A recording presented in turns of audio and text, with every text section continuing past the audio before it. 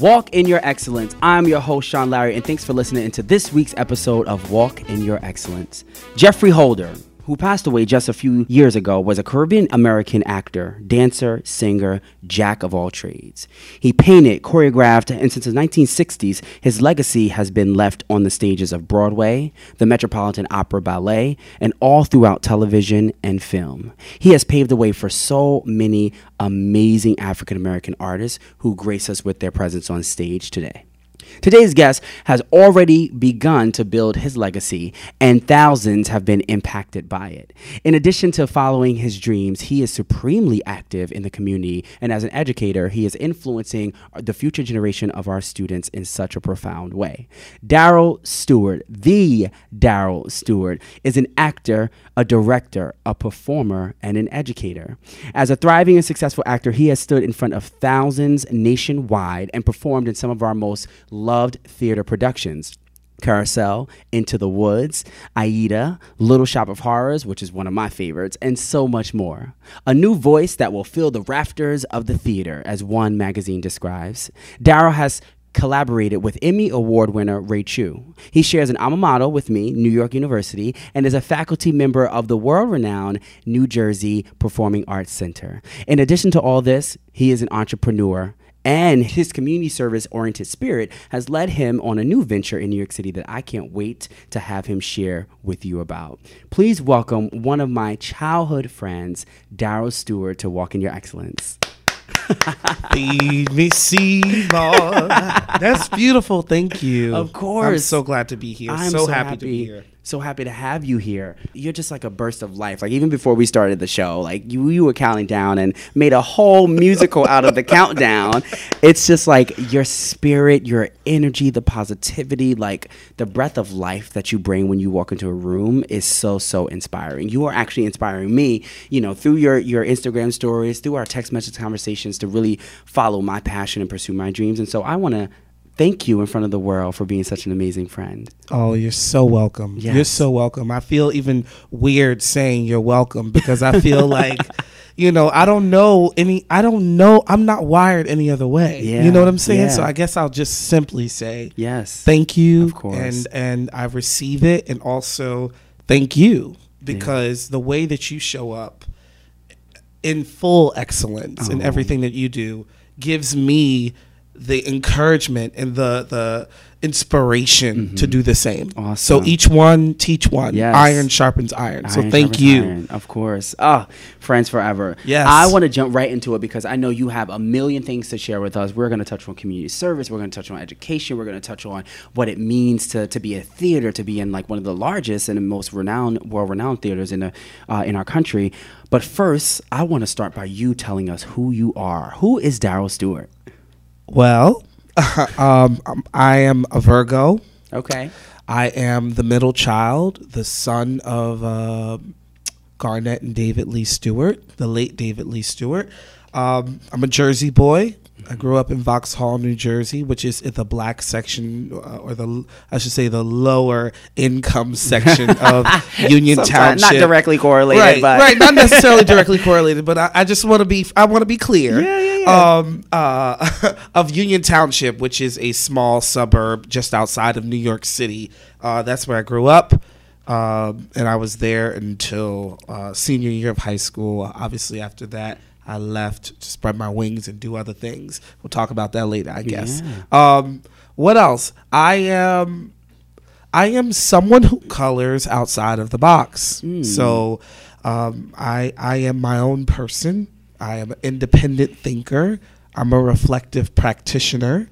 I am an artist indeed, right? I think that my fourth grade teacher used to say that I'm a Renaissance man, which basically means that I just love all things art, culture, humanities.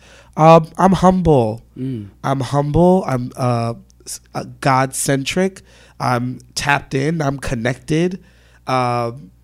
I am the guy who turns the party up and turns the party out. I know for sure. That I know for sure from when we were 16. But at the end of the day, I think to sum it all up, I am someone who lives on purpose each and every day, whether that's through my art or through the work that I do in the community, or whether that's just taking the long way to the studio and saying, you know what, I'm going to embrace my walk to this studio today. That is really who I am. And I think that is what permeates through everything that I do. It's just that I'm a real ass person. Like, I'm just real. Yeah. If I'm not having a good day, I'm not having a good day. If I'm having a good day, I'm having a good day, you know? And so I just kind of bring all of myself to every experience. And in that, I get all of the experience from every experience. I love if that makes sense. Yeah, no, it makes perfect sense. I love the way you just said that. Like, you bring it all to get it all. Like, that's what you put in is what you get out. That's exactly it. And that's why you are one of the guests on Walk in Your Excellence Season 2. I like you. Everything that you do exudes excellence, and so I'm happy to have you here. Let's talk a little bit about your childhood. I am always just like inspired, and like I just love hearing about people's childhoods and how their childhood has allowed them to become the person they are, how it shaped their thinking, how they make decisions. What was your childhood like? How did you become the man you are today as a reflection of that? Well, it's really important to know that I had a speech impediment as a kid. Okay. So I had a very heavy lisp. I'm talking about very, very heavy. So at the very, very, very beginning stages of my development, I was teased often, not only by like kids, but also by like people in my family would ask me to speak so that they could make fun of me, right? So that kind of made me. Those were the beginning seeds of insecurity. Yeah. Thankfully, my mom and my dad were both real as fuck. And so they were like, can I curse, guys? Yeah, okay. Listen, this is Walk in Your Excellence. If it's a part They were like, listen, you are perfect just the way that you are, right? We're going to work through this. You're not going to always speak with a speech impediment. There's nothing wrong with you. You're not stupid. You don't have a dumb tongue, I guess is a phrase of speech that was used at the time. And so I was introduced to speech therapy first, right? And this is during school. So during school, I would get out of class. I would have a speech therapist. I would go to speech therapy. And the speech therapist made the connection that, if he's not using his voice, he's not using his spoken language, we should connect him with the music teacher. Maybe there's a connection there. Well, the music teacher was Mark Filan. This short, sassy Italian man who loved musical theater. That was it. So working with him, I started to use my voice more. I started to figure out the cadence and language and speech and enunciation and projection. And I did it through something that I fell in love with, which was Broadway. So I say all of that to say that I was one of the fortunate ones, and I know that because I was surrounded by people who could have very much said, we'll pass on him for someone who's more articulate, more athletic, more intelligent, more book smart, more whatever. And instead they say, you know what? We are going to see it through, that whatever it is that we can do to bring out the best in you is what we do. And that's exactly what it was. So between my dad, my mom, my teachers, community leaders, aunts, different people, I just started to come out of my shell because I was encouraged to do so. So by 10 and 11, I had a trunk in the living room. And I had a lampshade that my mom let me take out of the living room, off one of the living room lamps. And I made a spotlight, and I had a sheet with a rope across the back. And that was my theater. Stage, yeah. That was my stage. And my parents didn't say, take it down, we have company. They were like, no. They were, again, real as fuck. So they were amazing. Like, our son, he's practicing his speech, so he has a stage here. Don't mind this like random box in the middle of it. You can't touch it also, because he will have a conniption. So that is where I began literally to hone my skills. My cousins would come over. I have a big, very large Southern black ass family. Right. South Carolina, Chester, South Carolina, the 803.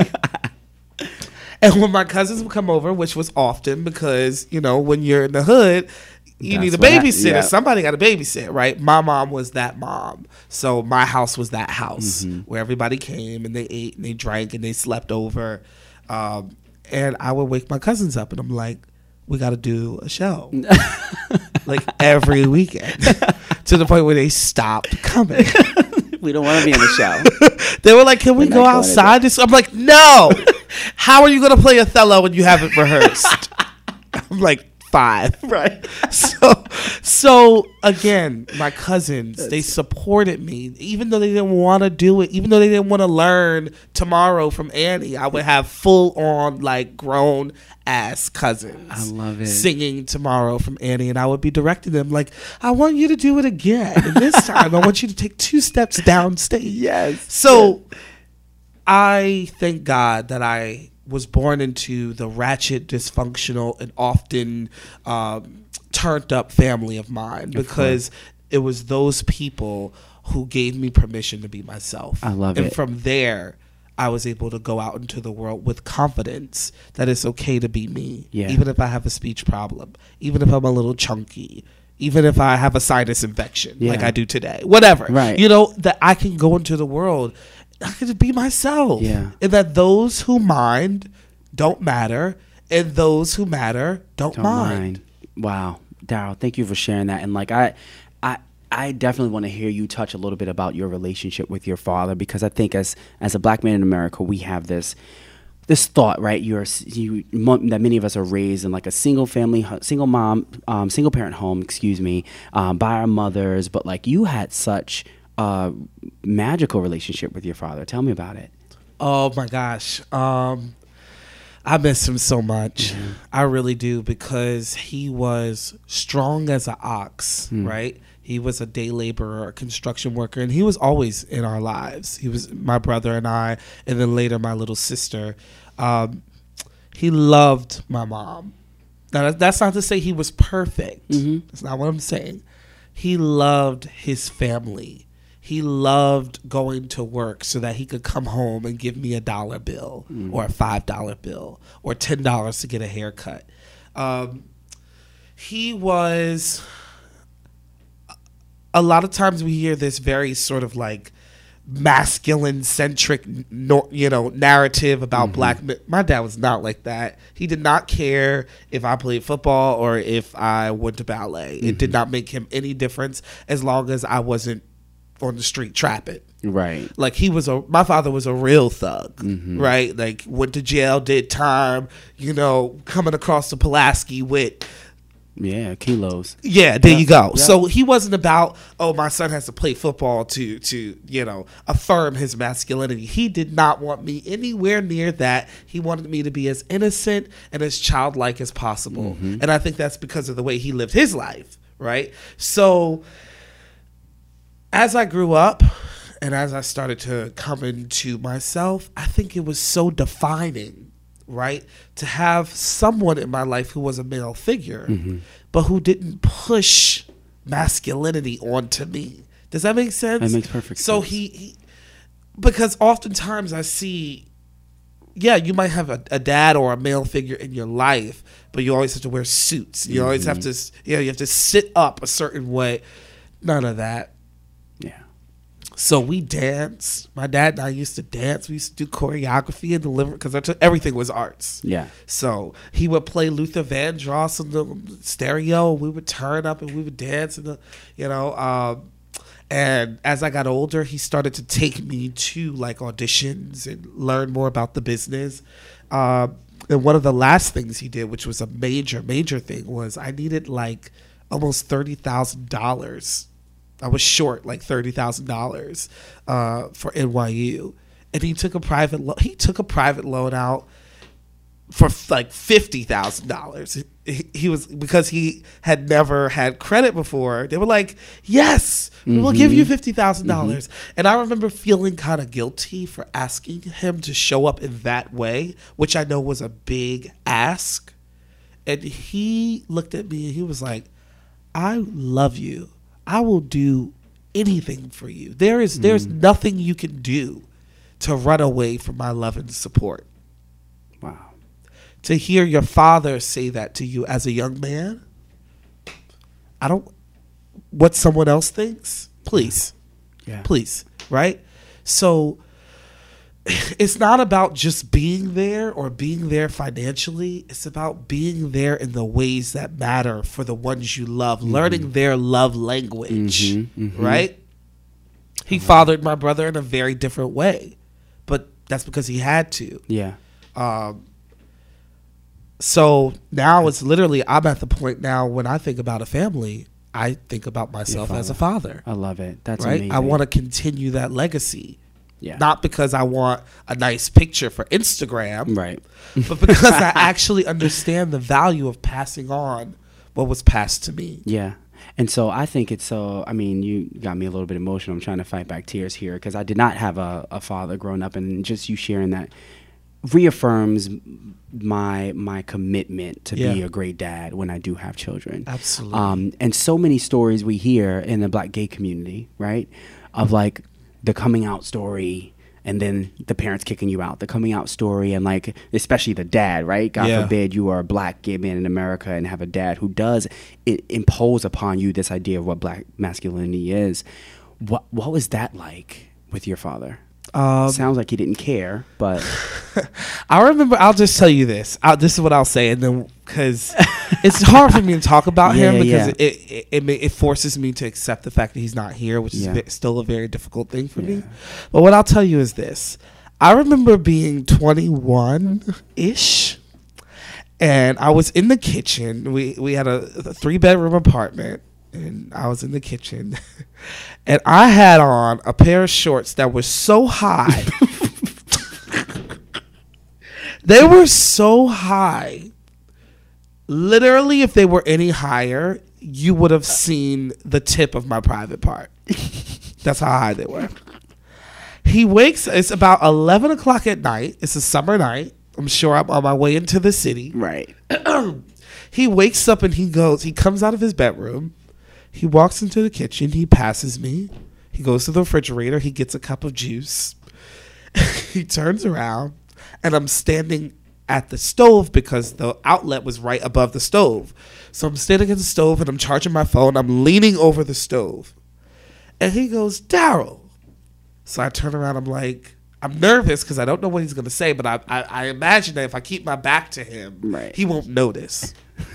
He goes, you know, I gotta tell you, I like them shorts you got.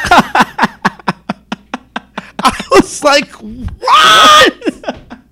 He's like, I like them shorts. You look, you got legs on you. Oh my God, I love it. You got a good pair of legs on you. And he's like, where you going tonight? I'm like, Dad, I'm about to go into the city, blah, blah, blah. He's like, well, be safe. Yeah.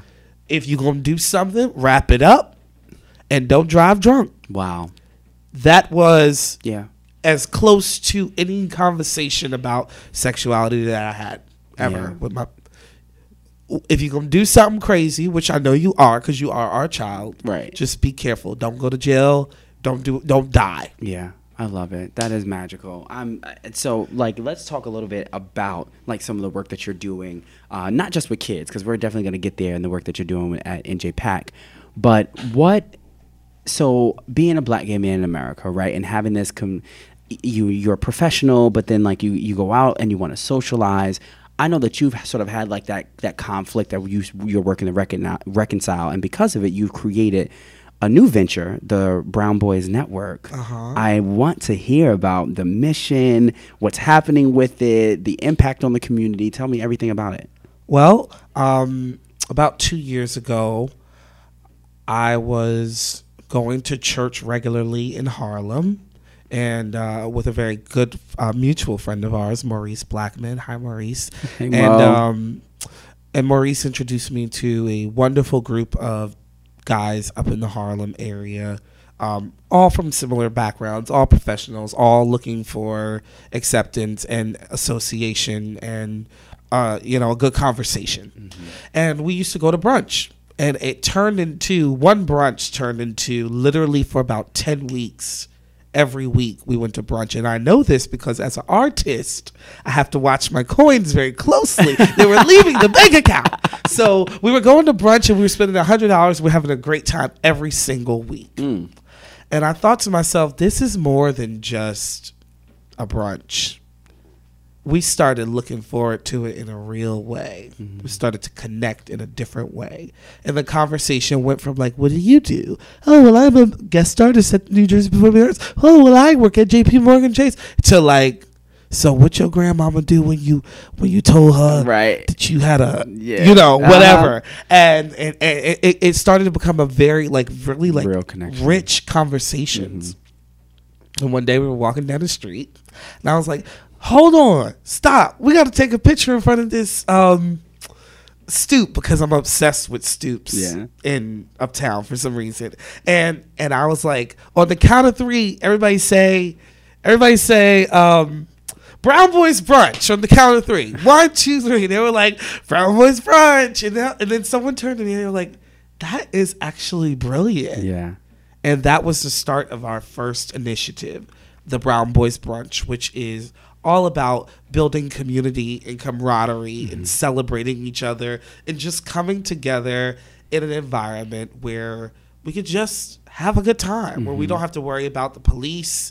We don't have to worry about our professional associations. We could just have a good time. Yeah. That brunch has reached over 500 guys. We've had 4. We have them every quarter here in New York City. We're about to expand and start to do them across the country, hopefully. That's amazing. So I think our next step is New Jersey and then Philadelphia and then DC. And we're going to kind of work our way down. And so we formalized the Brown Boys Brunch as a program in the Brown Boys Network. Which is, again, all about building community in a way that is inclusive, but also exclusive, where we can talk about the things that matter to us. We can give advice. We can curate programming. And most of all, we're trying to keep everything free. So that's the challenge is, do we love ourselves enough to step up and support ourselves and do what we need to do to sustain this idea? Yeah, that makes sense. Oh, and I love it. And I mean, I've been to a number of the brunches and events, so I am a fan and always willing to support. And even just having you on the show, I can't wait for this to be hopefully beneficial to like get the Brown Boys Network out there, the name, and reach a further audience. So I'm happy about that. Talk to me now. You are a theater guru. Yep, that's what I'm calling you. Y'all should have seen my face that I made when he said that. Like, Lord Jesus. Yep. I want you are like one of the youngest, if not the youngest faculty member, like at a major, like I know Newark very well. I'm a principal in Newark. And so, our actual office, like where our network is situated, is right across the street from NJPAC. It is one of the most known performing arts centers in this country, and you are a faculty member there. Talk to me about that experience. One of the most known and one of the largest. Yeah. So we have the actual center, New Jersey Performing Arts Center, but we also have a thriving Center for Arts Education. And that is really where the bulk of the work that I do happens. It is a multi-level performance art space. So like when I try to explain it to people, like you go to work and you sit at a desk or maybe you stand at a chalkboard. I go to a studio, like it's a physical dance studio with lights and mirrors and a black box and a grand piano, and it is a place of creativity. We have after-school programs, we have in-school programs, we have summer programs, we have community programs. All of these things I teach, and so we have someone who's really great at jazz, someone who does dance, and I happen to be the person for musical theater. So all the kids who come in, they're like, I want to sing, I want to dance, I want to tell stories. those are the kids who I work with. I've been there since 2011. Wow, that's a long time. 7 years. Yeah. And I've kind of worked my way up. And so now I do a lot of professional development, working with other artists who want to come and learn how to teach and or who are interested in joining the faculty. And it's been a really rewarding journey. I didn't know how to write a lesson plan before I took on this job. I didn't know the importance of professional development for teachers and educators. I didn't realize all that went into this frivolous, in my opinion, art form. But it has been the most rewarding work. And I've sent a good solid 12 students of color to some of the best schools in the country for musical theater, who will be the next generation of Broadway stars. Oh my gosh. So to see a 13-year-old boy come in, right, from the hood, who happens to like theater, and a lot of Black people, we don't go out to the theater. Yeah. And if we do go out to the theater, we only go out to certain kinds of theater. Right. We only want to see Right. what we want to see. And I get that. But to be a source of information for that young boy or that young girl who's going to come in and walk them through the process of like exposure and repertoire building and give them the tools of how to build a character or a show from soup to nuts is something that I can't even describe. Yeah. It's something I can't even describe. It's just amazing. I love it's amazing. It. Yeah. And so I know that you're doing all that. You have the Brown Boys Network. You work in education. I want to hear about what you're doing for yourself, like the brand Daryl Stewart. You have a show coming up that I want you to talk about before we conclude. Do. And you gotta tell me what don't give too much away, but like, what is the premise? When is it? Like, what's your vision for it? Tell us about Fully Versatile. Fully Versatile is my one-man show. Okay. It is completely original. It's based off of a series of poems and short writings that I did over the years. And it is biographical. So it's about my life. It's about growing up with a speech impediment and coming to find myself and redefine myself each and every day. Right? So it's about exceeding the expectations and the labels that people put on you.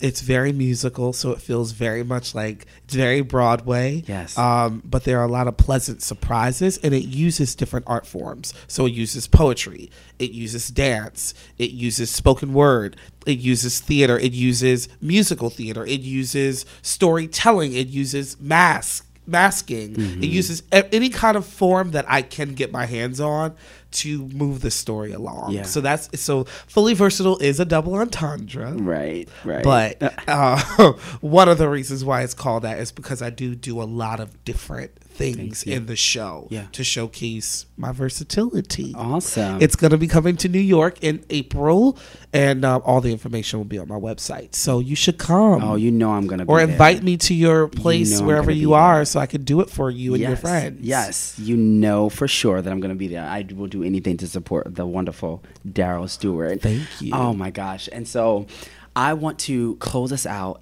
Tell us how you walk in your excellence every day. I walk in my excellence each and every day by acknowledging that in God I live and move and have my being. And because God is perfect and God is the creator and I am the creation, I am perfect. I love it. And so there is nothing that I cannot do with God's grace. That's how I walk in my excellence. Thank you for sharing that. I love it. That's one of my favorites for sure. Thank you. Tell us where we can find you, Daryl. I am DarylStewart.com or on Twitter and Instagram at the Daryl Stewart. That's TheDarylStewart. Also on Facebook, just Daryl Stewart. Yeah, or you can find me in these streets. Right. Because I'm in Out these brunching. streets. That's it. Harlem Brunch, Harlem Brunch. FCBC in Harlem. I go there. I worship there often. I also love the Village, so you can always find me in the Village. That's wonderful. Daryl, friend, thank you so much for coming on Walk in Your Excellence. Thank you so much. Of course. So much. And best of luck in this and everything that you do. I appreciate it. The force is with you. I appreciate it. Yes. Daryl Stewart, the educator, the content creator, the performer, the connector. Thanks, folks, for listening. This is your host, Sean Larry. Until next episode, define who you are, follow your passion, speak your truth, be unapologetically you, and always remember to walk in your excellence. Beautiful, beautiful. Walk in Your Excellence is recorded at Necessary Studios in New York City. Produced by myself, Maya, and Nikki. Follow us on Instagram at NEC Studios. I'm your host, Sean Larry. You can find me on Instagram at Formula22, at Walk in Your Excellence. Tag the hashtag Walk in Your Excellence and visit my website, www.seanlarry.com. That's SEANLARRY. Define who you are, follow your passion, speak your truth, be unapologetically you, and always remember to walk in your excellence.